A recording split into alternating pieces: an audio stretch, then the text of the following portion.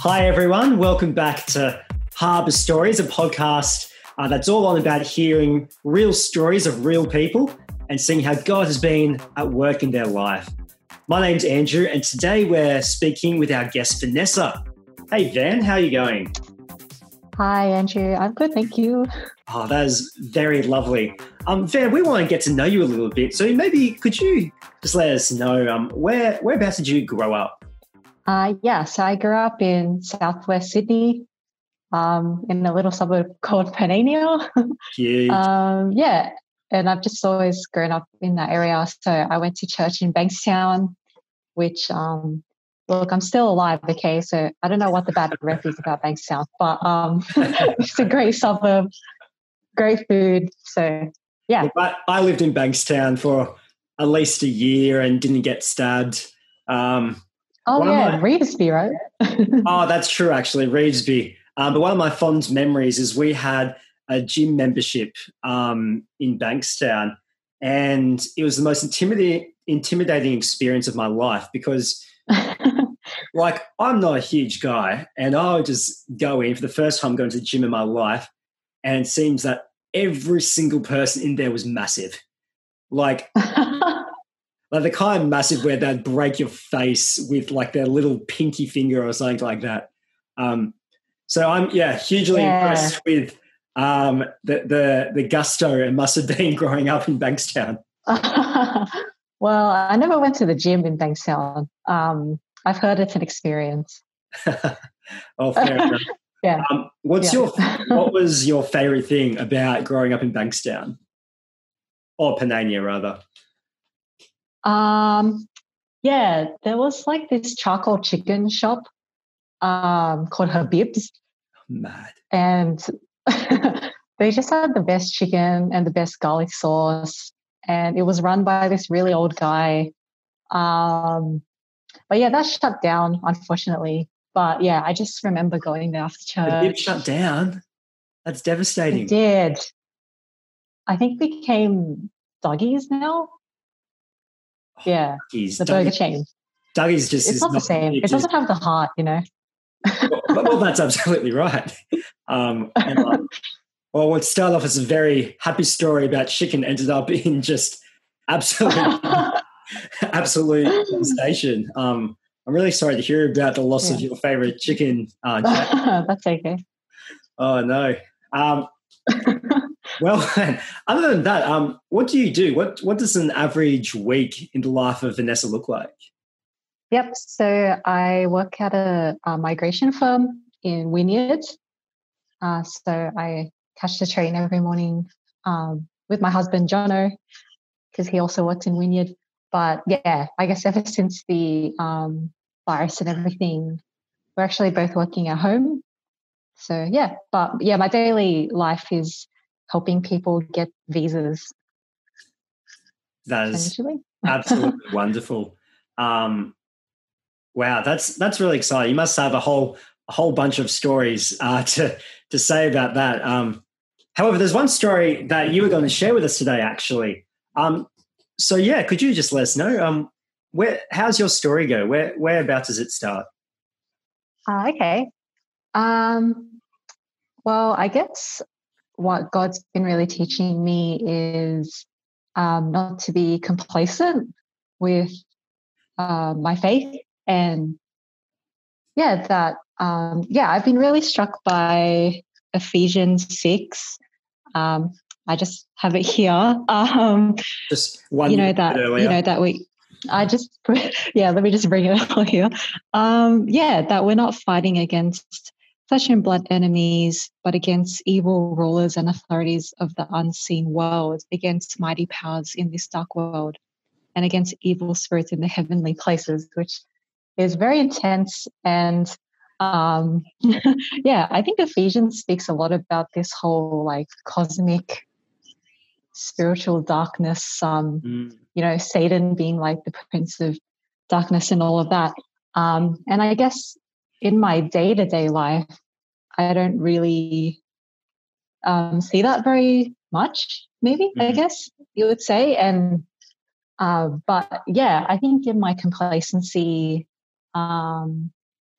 I guess what that looks like in everyday life is not taking prayer seriously, forgetting to do my quiet times on the train, or and so I think God just like put me in this situation that I never expected, where I was actually really tempted by my own sinful desires.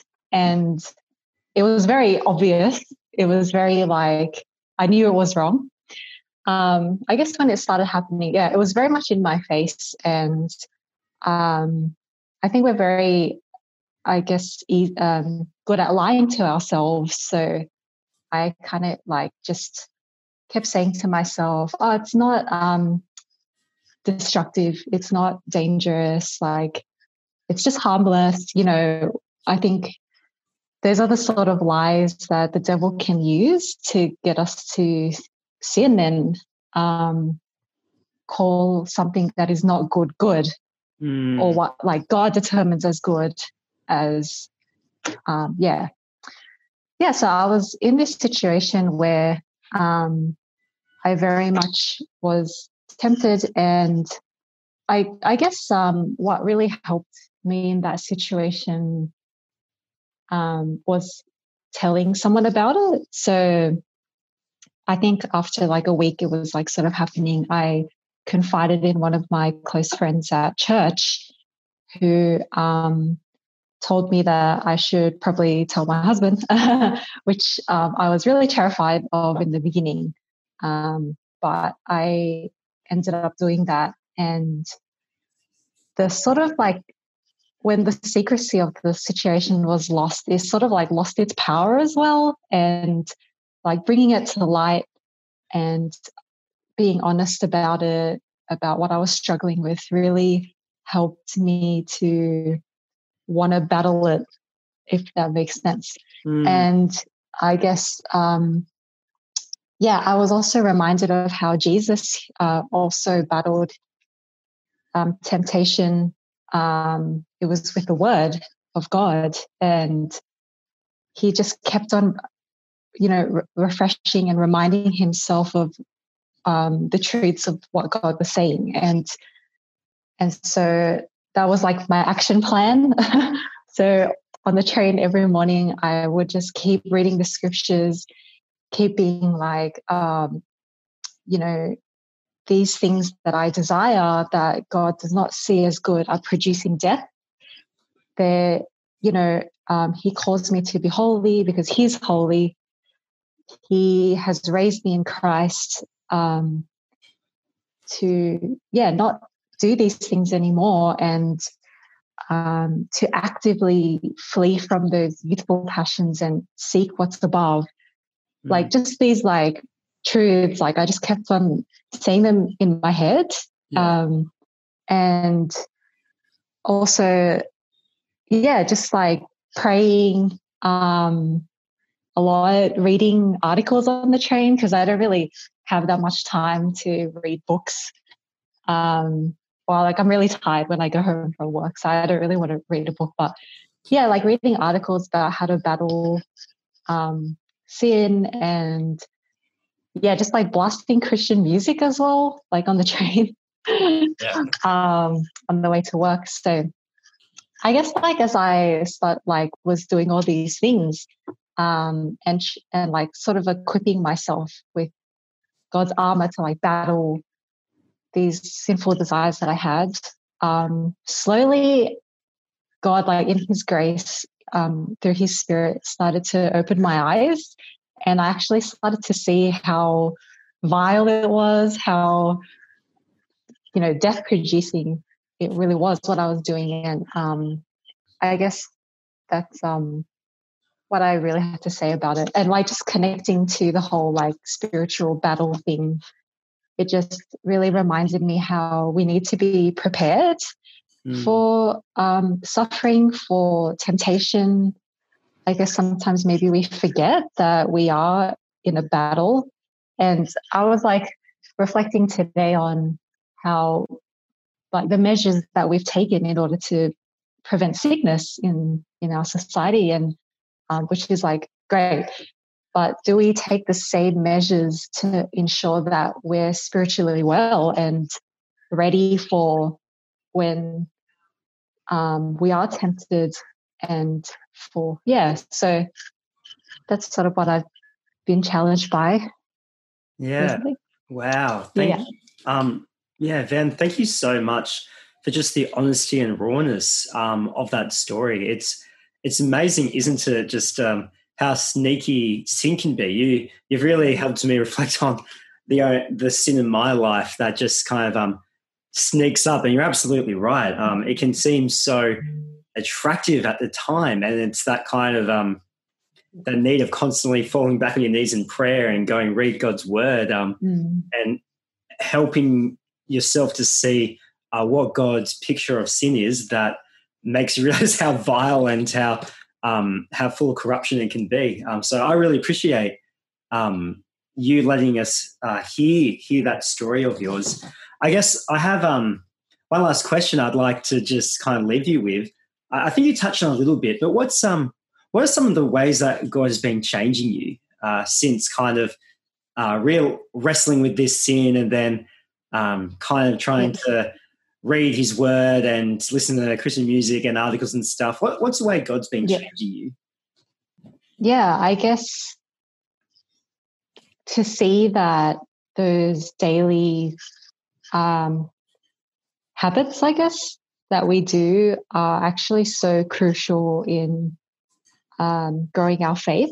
For example, when we read the Bible, like I think especially when we're now in self-isolation, it's easy to maybe disconnect from people. And it says in the Bible, like don't stop meeting up with each other. Keep encouraging each other as it's the day. To just really not take for granted, I guess, the opportunity we have to understand the word better with our Christian brothers and sisters, to really pray for each other. Like that's why we are saved into a community. Because I don't know what I would have done if I couldn't tell my friend, for example, about what I was struggling with, and like being able to be honest with her about what was going on. And just just encouraging. It's just encouraging to know that it does work.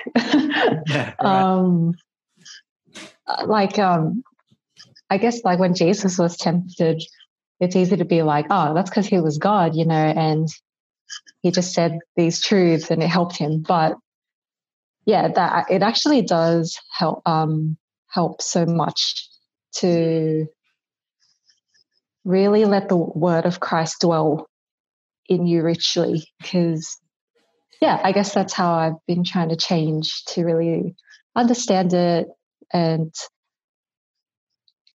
apply it to my daily life. It's kind of like, I think Paul, in Romans, how he says like, I just keep doing what I don't want to do anymore and stuff like that. Like it's still a battle. That's what I mean to say. You know